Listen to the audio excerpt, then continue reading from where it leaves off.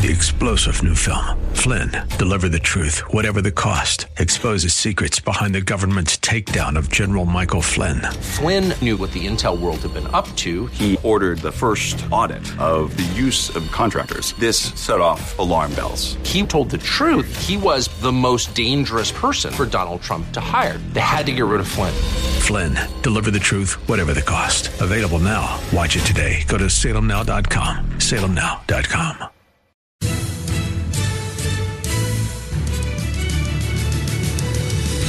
Hello, everybody. Welcome to another thrill-packed edition of Unite IE Radio, the radio show for the most important political office, that of the private citizen.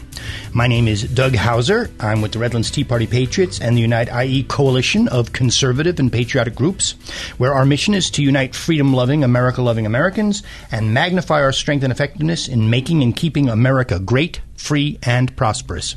And just for those of you who don't know me, in my past life, I was a biomedical researcher and a teacher. I'm a published author in several different areas of biomedical research, and I've worked with young people and older people, teaching them everything from ABCs to calculus and how to use electron microscopes. So that's a little bit about me, and I love doing what I'm doing. And I want to introduce my first guest, which is a terrific lady. She's an Air Force veteran. She's a Redlands Tea Party regular, a strong proponent of school choice in California. She's a lecturer on the true history of the black community in America and a tireless advocate for that community and its values of family and faith. Help me welcome Ms. Sag.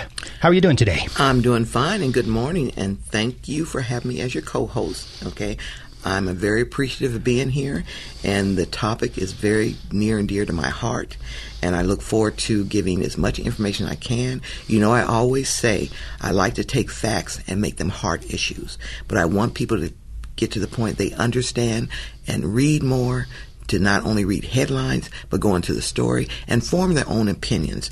Don't form other people's opinion based on what you read, but form your own opinions based on what you read. Absolutely, absolutely. That's good advice in any walk of life. Yes. Certainly. We've worked a lot on the school choice issue, and let me say that, first of all, that my experience now has been through collecting signatures in Englewood and talking to potential volunteers at several Juneteenth events.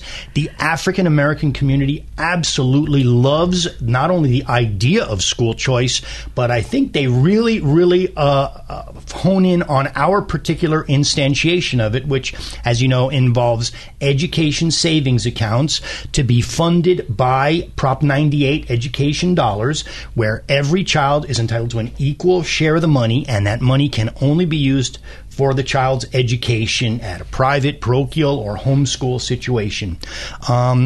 Maybe you would tell us why this issue is so important and why it resonates so much in the black community. Well, let me just start off and give you a little bit of history. Like I said before, I actually grew up in the segregated South in the 60s under Jim Crow. So I know what it is when we had strong families and unwavering faith and commitment to God. Also, probably we had 75 to 80% or more of the families were traditional moms and dads. That's what made us so strong. In the last 60 years, there had been a complete change. And we've gone from moms and dads to about 80% or 85% of our families now being single moms. We have been a complete breakdown and decimated of our family units. So when I heard about school choice, I really wanted to get involved because I'm really trying to get our kids back into the educational zone. We are so disadvantaged educationally, especially our black boys here, that we have 48% of our black boys here in California not graduating high school. When they do their third and fourth grade level, you can't take advantage of any opportunities that are out there if you can't read and write and do simple math. So a lot of these kids end up on welfare, they end up homeless, they end up on drugs. My thing is to try to break that cycle, because of all the things that we've been through since the 1800s, we knew more than anything that education was going to be the key to our success. And we not only survived, but we thrived in that environment. And we were scientists, we were mathematicians, we were inventors. And I want to get our kids back close to that. But more than anything, in order to do that, we got to rebuild families. And since that's the secondary part, building a strong educational system, I think will help us rebuild families. Oh, absolutely. Absolutely. This is critical. What many people don't realize, or maybe they do realize, is that what is a disaster for the black community is actually a disaster for the whole country. We are wasting so much human capital. I often say I'm a small d Democrat in that I believe that everybody has talent and everybody is good at something. And how many of these kids would make a great who knows what, from an architect to a zoologist, and they don't even know what an architect or a zoologist does. They're busy learning in the government-run schools, about pronouns and about LGBTQ and about CRT, and you're a victim and you're a victimizer, instead of learning the basics that they need to know. So how will the school choice, in your mind, how will this school choice, if we can pass this, immediately impact the black community? How fast will that impact be felt? Well, this is not the end. It's going to be just the beginning. And if we can get these funds, which are our taxpayer funds, into the hands of these families and these kids, they now can go to the school of their choice. Well, I really like parochial schools because of our background and because we had such a strong faith and commitment to God. I think a lot of kids have lost that or have no understanding what that is. That builds strong character. So with that, we can also build up these parochial schools. But if you have someone that wants to be a scientist or a mathematician or want to get in technology, there's so many different kind of schools there that have the opportunity to do that. But if you at the point that you just have to go to that one school in your neighborhood that doesn't provide you what you need, the kids just are falling off the wagon. Doug says this, or Mr. Doug has said this before. If you live in a neighborhood, and that one neighborhood you had just one restaurant, and you had to go to that one restaurant, but you looked across the street and there was 10 or 15 restaurants and you weren't able to go to any of those, okay? But we're stuck with that one restaurant because that's in your zip code. That's the same thing that happened to kids. We got to open this up. We have to give them more opportunities and availability to go to do things that they enjoy and want to do. And when you do that, you will develop strong character, you'll develop more hope, and now they have the opportunity to really expand their minds. Yes, and one of the things I've often pointed out is that the money goes into the education savings account only when the parent has secured an attendance at a particular school. So this is going to get the parents involved right away. In order for them to claim that $17,000, they've got to get off their duff and go out to a school and say, do you have a seat for my little Susie in September and August for her to start coming here? Or do you have a seat for Joey? And once they are talking to the people at that school, what's going to happen? They're going to ask, oh, and by the way, how many of your graduates go on to college? Or what are the earnings potentials of your graduates 5 years after they get out of here? Or other stats. And they'll be able to compare and contrast different schools and determine what's best for their kids. The other thing is, why should all three of their kids, if a parent has 3 kids, go to that same school? Perhaps one kid is very good at art. One kid really loves science. One kid might be a special needs kid.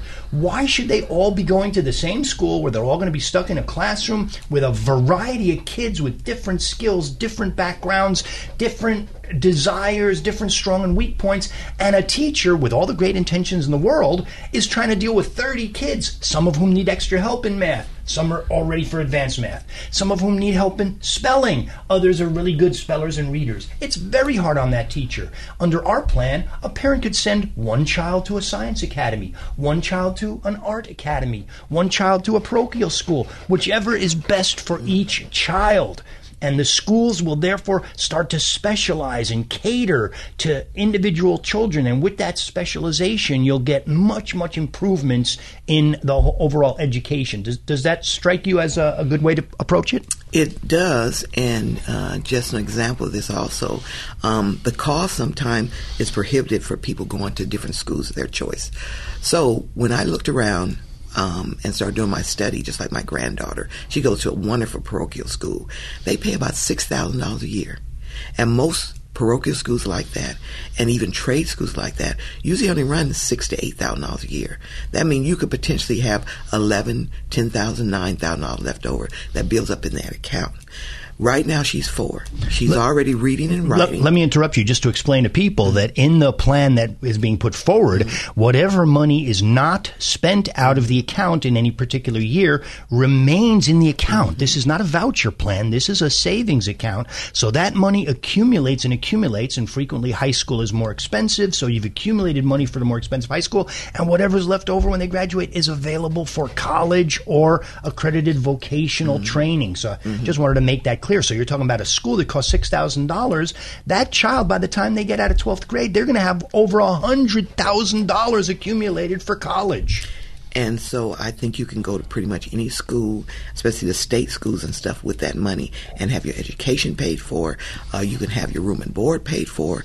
Anything regarding education, that will already be paid for. So you don't have to worry about taking all those student loans and the fight we're having right now, paying all that money back that kids have to pay back now. That's right. Because now you already have your money saved up in your account, and you could potentially have $120,000, $130,000 left over at that period of time in your own educational savings account. So I think it has been a great plan. It's one parents could really get behind, and they can really see a difference in their child when they go to a place that they really enjoy, that they're really being educated, and something that gives them the opportunity to expand their mind and expand their educational levels and really get into something they enjoy doing. Right. And as I said, this is vital not only for minority communities, but this is vital for our entire country. You can bet your bottom dollar that China and India and our competitors on the world stage, they are educating every child to the maximum ability they can. They are not leaving anybody behind. They are not wasting any minds. They do not know, just like we do not know, who is going to be the one who cures cancer 10 years from now, who is going to be the one who discovers the new energy source from now, or solves any of the numerous problems. And so we need all minds on deck. Yeah, that's my phrase, to move this country forward. So you're right, Mr. Doug. And what I hear sometimes that people say, well, what is you were going to hurt the public school system? And my answer is this: if the public school system was doing what they're supposed to be doing, we would not be having this conversation or be in this predicament. That's right. I would be finishing my novel and traveling around the country visiting national parks while writing and things of that nature.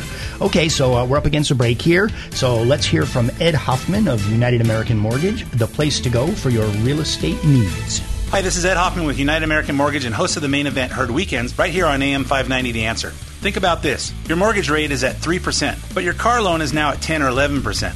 Over the past year, the average car payment has risen from $400 to $800. Rates on your credit cards have risen from an average of 14% up to 20% and higher. And across the country, credit card balances are higher now than they were before COVID. HELOCs are now at 10%. You don't want to touch your low-rate mortgage, but you're paying through the nose on all of your other debts, and it's hard to make ends meet. Solution? Do a cash-out refinance and wrap all your debt together on your house now and lower all your payments. Then when the rates really drop next year, you can do a rate and term refinance when rates are really low and not have to pay the cash-out refinance fees to do it. If this idea makes you curious, call me toll-free at 855-640-2020. That's 855-640-2020, or go to edhoffman.net and click on the United American Mortgage logo. Ed Hoffman, NMLS ID number 9921. United American Mortgage Corporation, NMLS ID number 1942. United American Mortgage Corporation is an equal housing lender and licensed by the California Department of Real Estate. AM 590, The Answer. Well, welcome back. I'm Doug Hauser, and I'm here with my guest, Ms. Sag, an advocate for the black community and a tireless worker for school choice and a bunch of other issues. So let's go to an overall little bit of a political overarch here. Obviously, most people will know that the black community has supported the Democrats for several decades now, going back to Lyndon Johnson and the Great Society.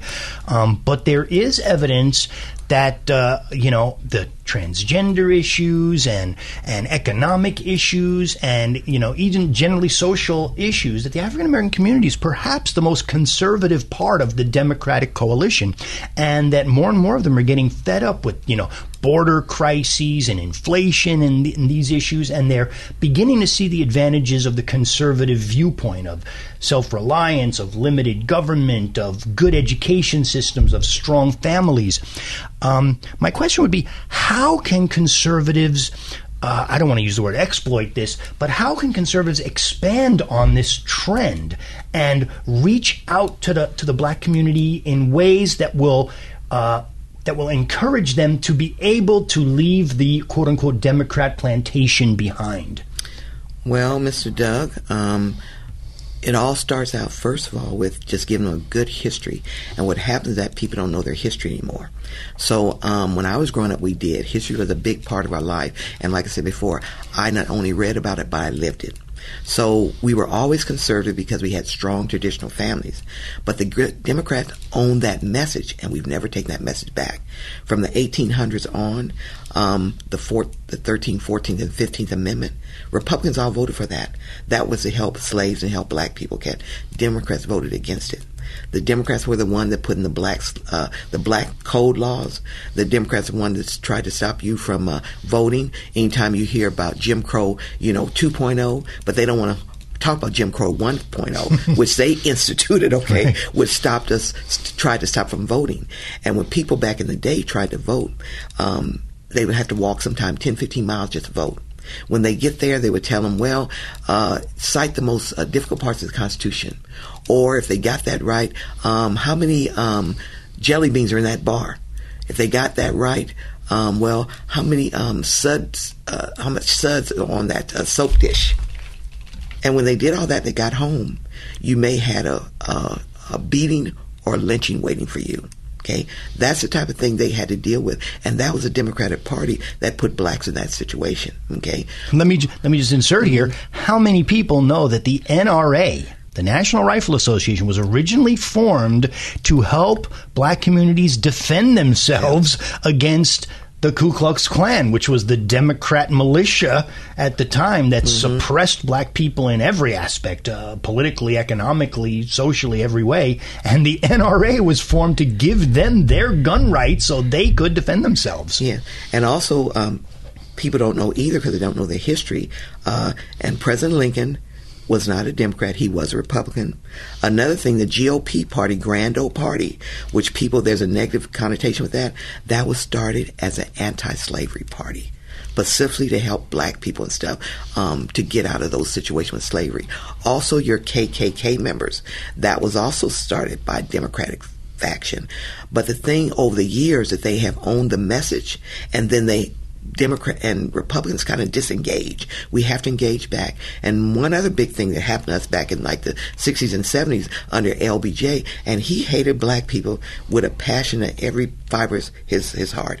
And what he knew that blacks were going to be able to, during that period of time, get the vote. Okay, he was very afraid that now they're going to take over where white people were at because they were very aggressive at that time, involved with jobs and businesses and farms and homes and everything. So he started this, wanted to do the Civil Rights Act, which they passed. But along with that, he said, well, let's do that, but I'm going to bring in a little something extra just to make blacks keep voting for us. So that's how all the Great Society and the welfare programs came in. So, but this is the thing, black people, which you don't know, and which he said is in his writing. They said, in order for you to get this money, ladies, and before that period of time, black people wouldn't take a penny from anybody. Before you get this money, okay, the black man has to leave, or the dad has to leave the home. We took the money and sold our souls for 30 pieces of silver.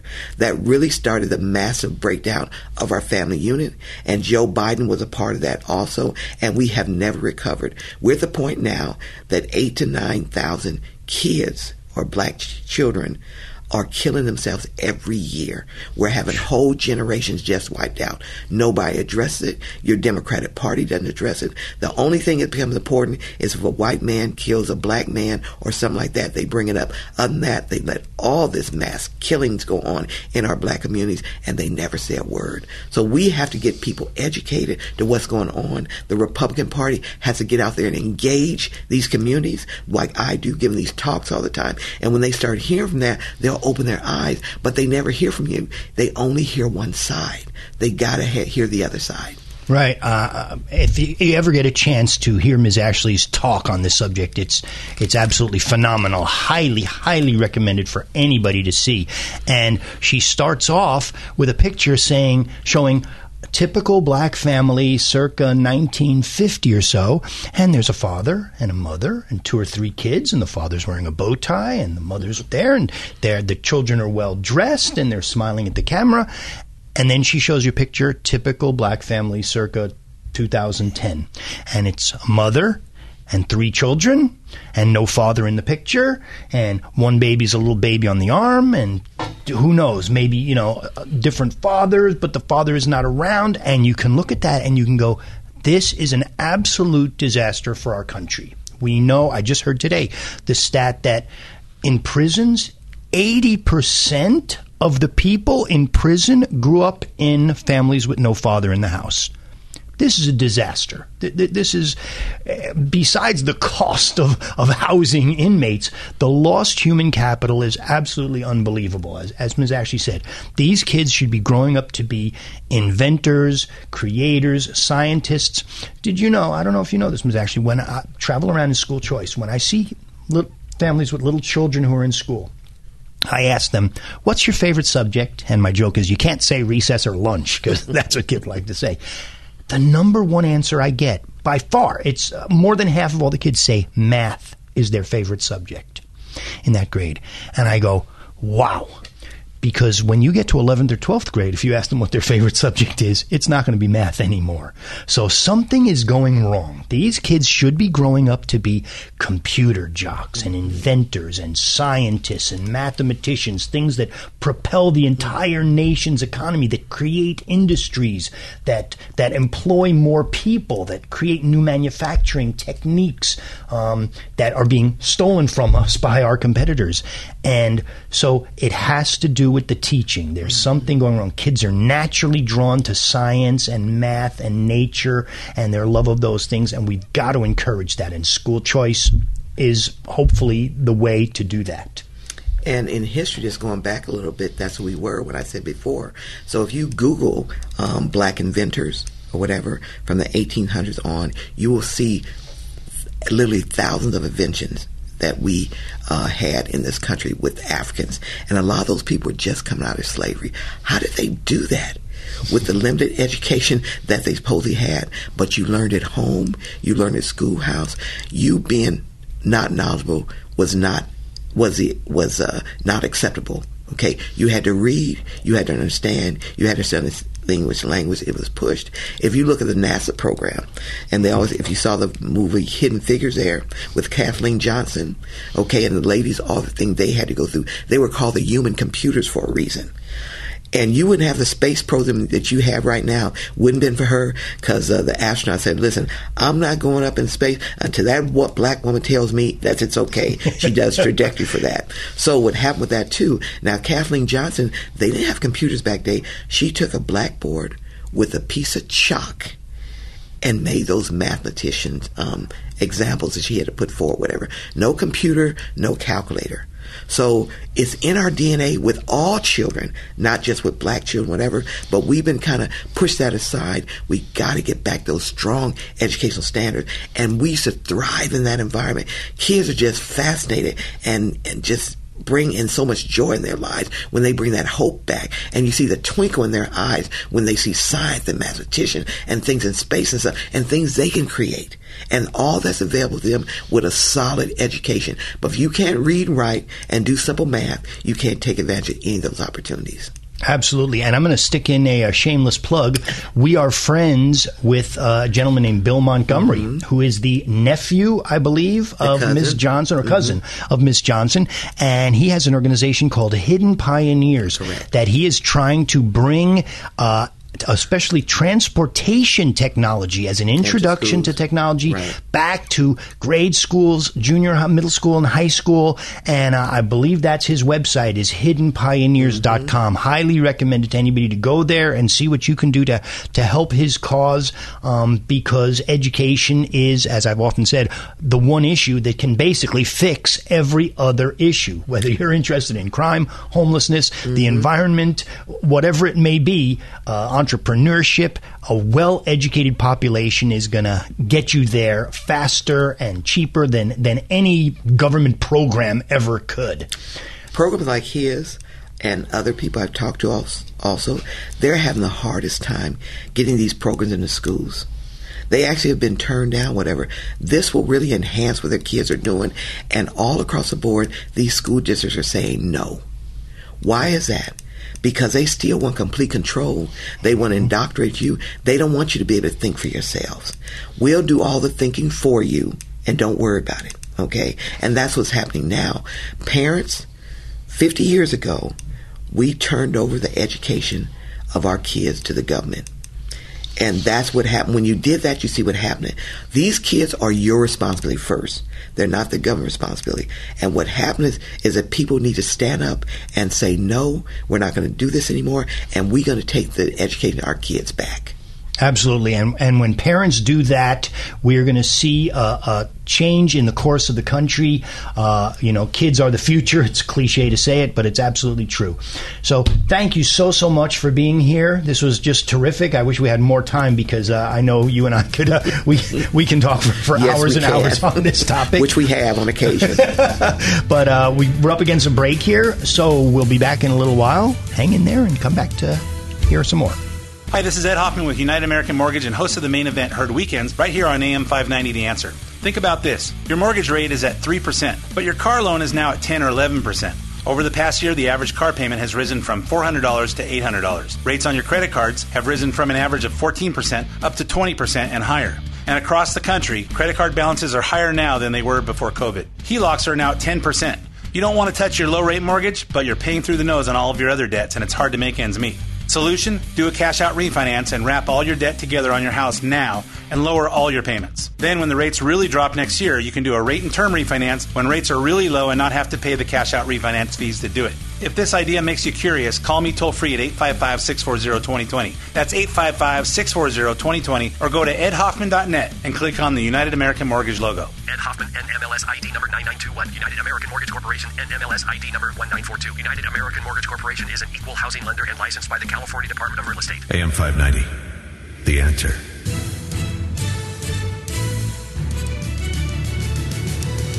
Welcome back to another edition of Unite IE Radio, the radio show for the most important political office, that of the private citizen. My name is Doug Hauser. I'm with the Redlands Tea Party Patriots and Unite IE coalition of conservative and patriot groups. I'm also, as my friends know, a retired scientist and teacher, and I can talk a lot on almost any subject you would care to name. But with me, my special guest, and I hope I can call him my friend, is Jonathan Zackerson, who is from Placer County, right near Sacramento, almost the heart of the beast, as it were. And he was involved. I met him through the school choice issue when we were trying to get our statewide initiative passed that we just were talking about in our second attempt here.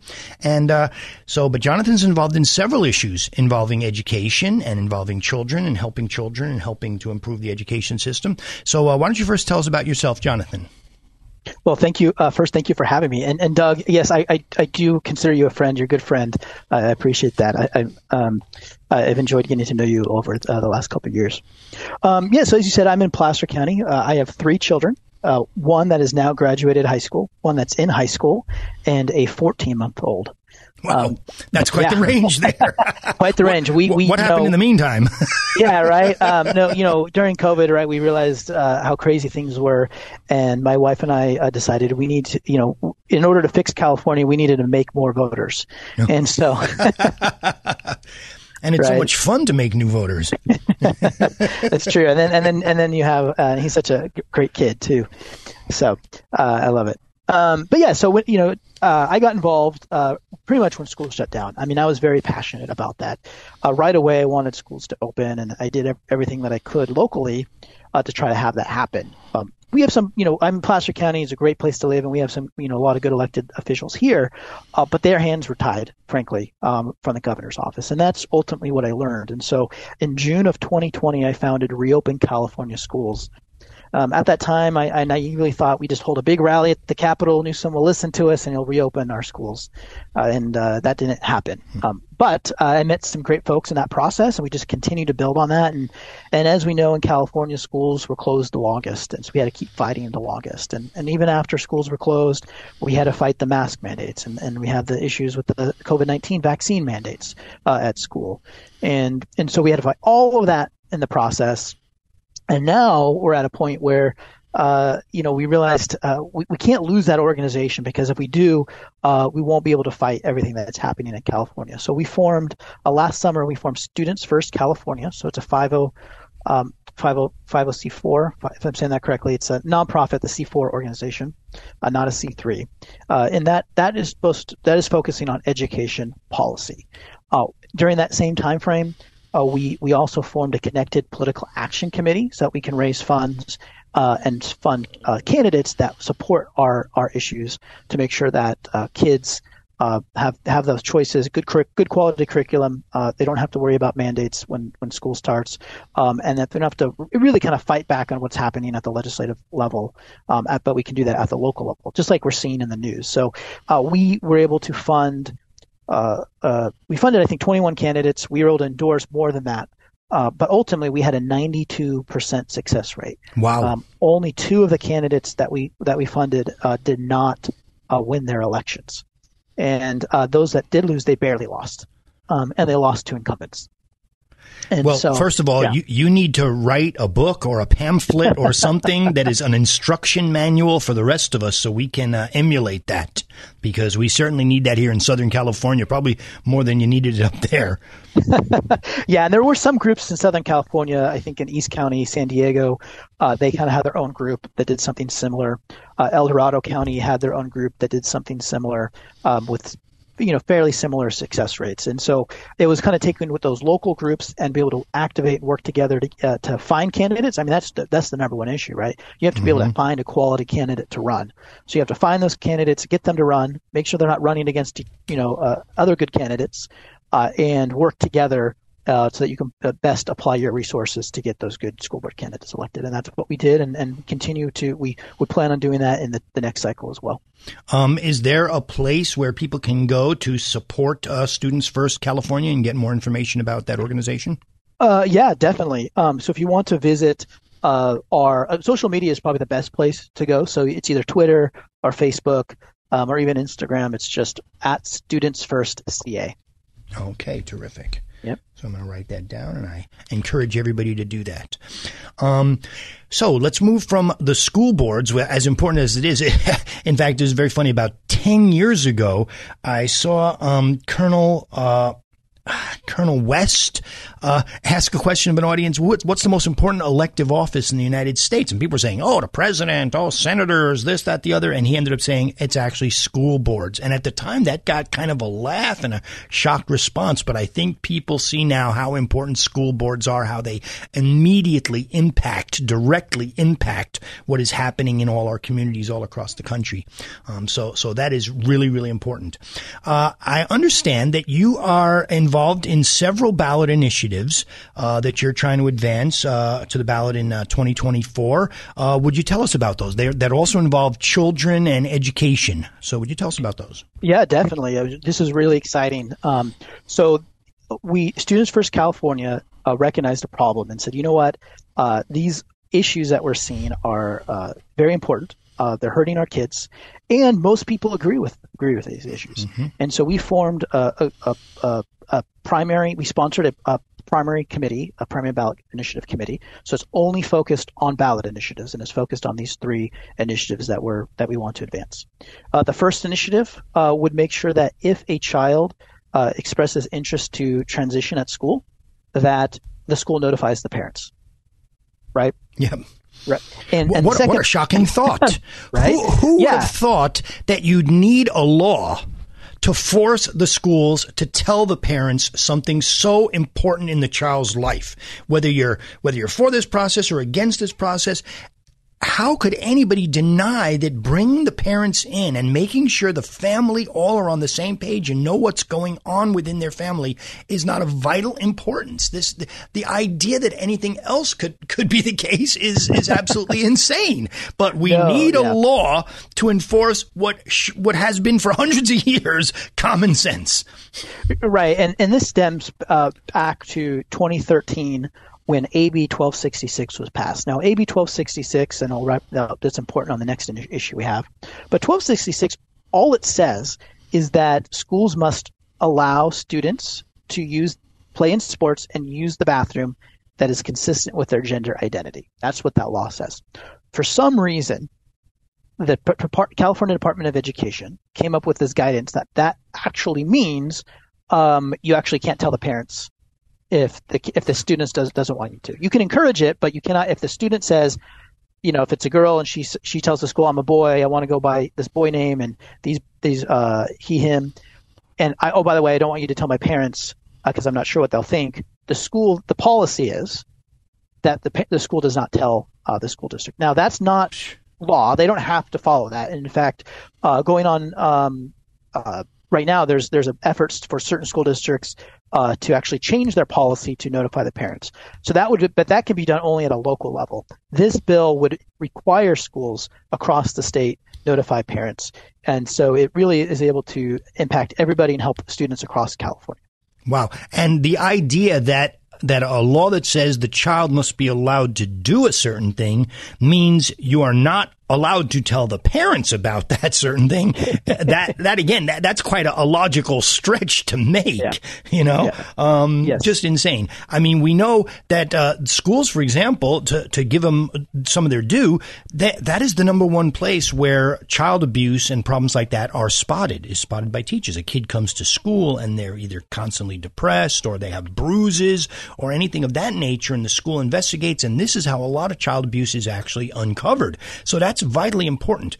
But there's an immense difference between suspecting that something is wrong at home because of evidence, because of a child's attitude, the child's coming to school and falling asleep all the time, or they're exhausted, or like I say, or even physical bruises, and that's evidence that there's some wrongdoing is actually occurring. From that to make the jump to, well, if we tell the parents, they might do something that we don't like them to do. That's a huge, and it seems to me, a grossly unconstitutional presumption. Yes. It's prior restraint and just putting the judgment of the teachers ahead of the judgment of the parents without any evidence to do so. So, yeah, I would totally support that. I'm sure that 90% of parents would support this idea, and the tiny fraction of parents who might abuse their kid because their kid is confused about something of this nature, it should not be reason for schools to become completely autonomous and independent of the parents and do whatever they want to do with those kids. That's correct. Crazy. And if there really is suspected abuse, this doesn't change any of those policies or mandated reporting procedures that we have in place today. Correct. Right? If something is already going on, if the school has evidence that parent is beating that child or working the child at night or any other kind of physical or mental abuse, yes, they still proceed to follow the law and, let's punish people who need to be punished. No question about that. Exactly. Yep, and this case is very relevant, this particular one. For those who've been following, there's a situation up in Chico. There's been several cases, but this one in Chico where an 11-year-old girl, her grandfather passed away. And so her mom consented and said, okay, yes, go ahead and have grief counseling at school. Apparently, at some point during those conversations with the grief counselor, her daughter said, I think I might be a boy. That counselor then went to the students' teachers, told all of the teachers that so-and-so is actually now a boy, this is his new name, and we're not going to tell the parents. This went on for, I think, a couple of months before the mom found out, and found out through the grandmother that this was happening. And at that point, pulled it. And so it was very important that lawsuit that just happened for that was thrown out. And they're going to appeal it, but this makes this issue that we want to pass even more pressing. Wait, would you clarify that? So the parents sued the school district, and the lawsuit was thrown out? Yep.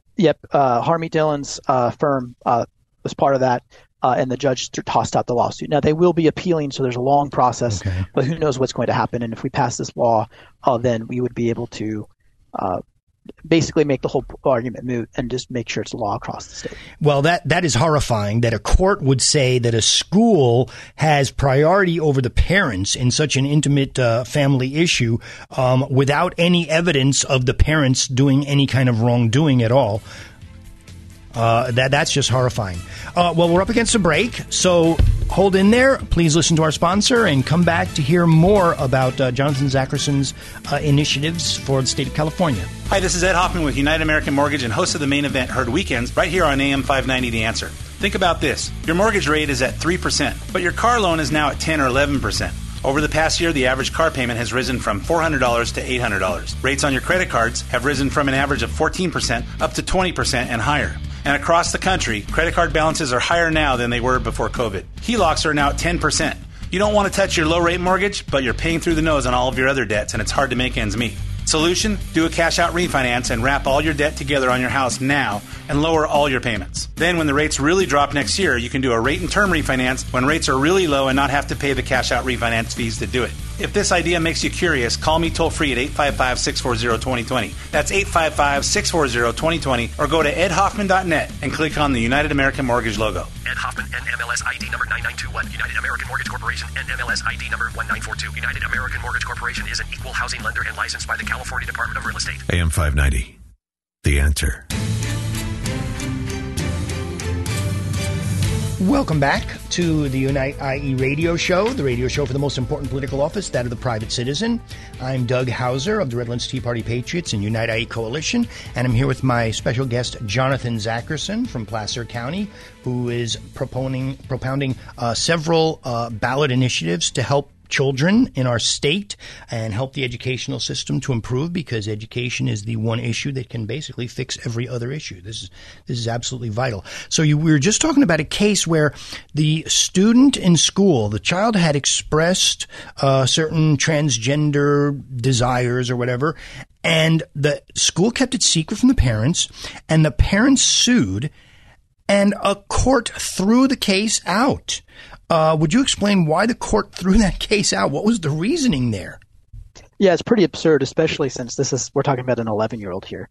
But no, the justification for the judge throwing out the case was that this was a political decision. This wasn't, that the school district had, a responsibility to make determinations of keeping kids safe and what they thought was important, just as parents do, and that therefore it needs to be settled in the political discussion or legislative situation, not in the courts.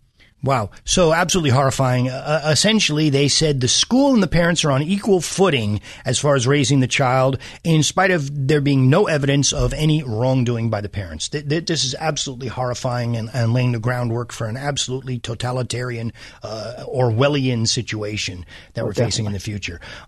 So would you tell us about the next initiative that you've got going? To me, that one is a no-brainer. The parents, the school has to tell the parents what's going on in the school as far as their child is concerned. That's just such common sense. It's amazing that it needs a law. So what is the next one? Yeah, the next one I think you'll find is a no-brainer too. This one would make sure that in competitive athletics, for girls, competitive athletics at school is for girls. Right? Biological sex. Right? So I don't think that's that controversial either, that we make sure that our girls who are playing sports really have a fair opportunity and do not compete against biological boys.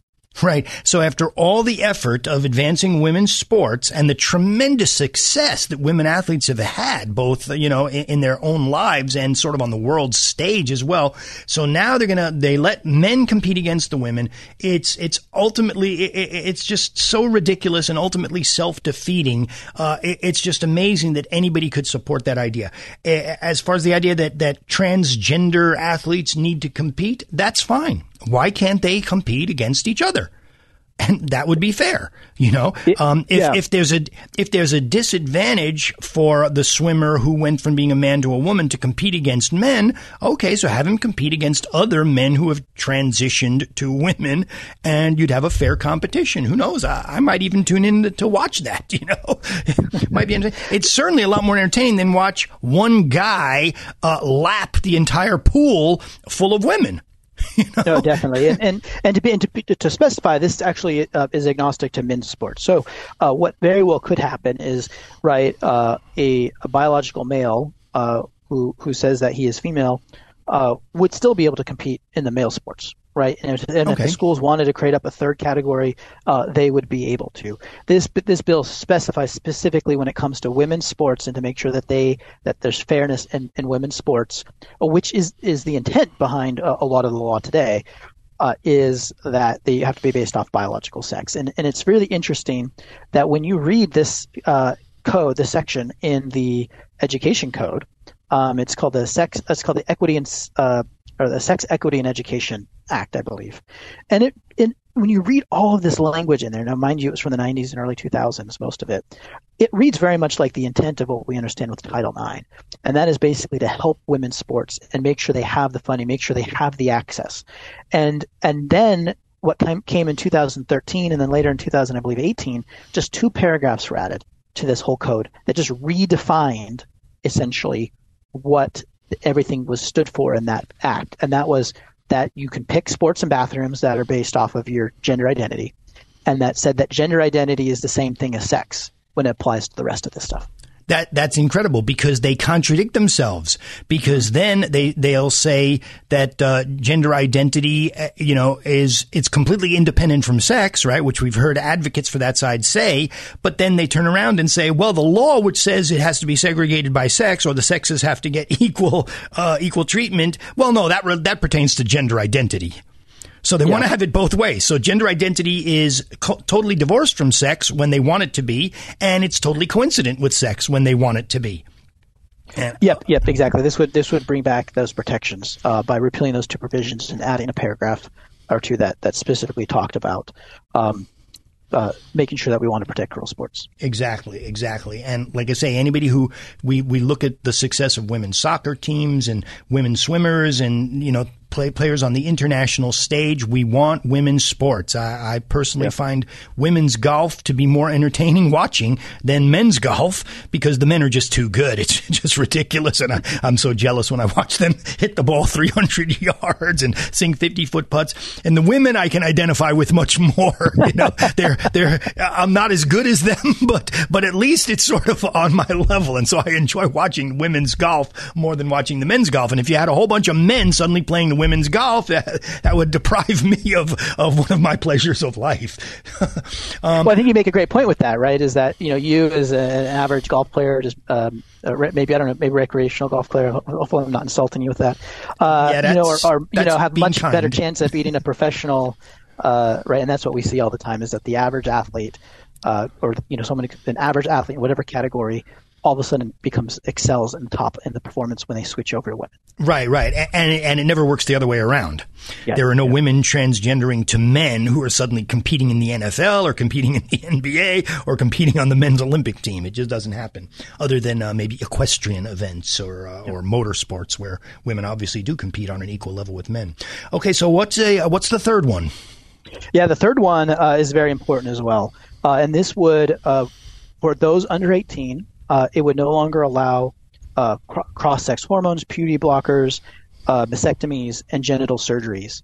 It's important that our kids, they cannot consent to this when they're under 18, that we need to protect their reproductive health and their future sexual health as they grow into adults by making sure that they can't make these decisions until they're older.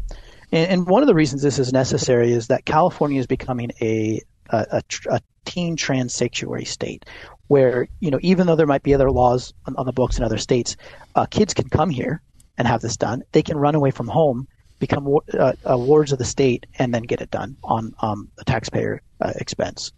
And so it's important that we make sure that we pass this to prevent that. And then, two, it protects the parents. In many cases, the parents are coerced and told that there's no other way. And if you don't do this for your kid, they might go into the foster system, which has happened in California already. And so adding these safeguards in place will protect kids from making, very significant decisions about their reproductive health and potentially sterilizing them before they turn 18. and really having damage to them, and then also add those protections to the parents so they have that safeguard and have time to think about this and digest this until their child is 18. Okay, I absolutely support that. I think that's common sense, but that one I anticipate being sort of the most quote unquote controversial of the batch. And let me play a little bit of a devil's advocate here. What if somebody say to you, wait a second, the kid has already undergone counseling and the parents or the custodial parent is okay with this decision.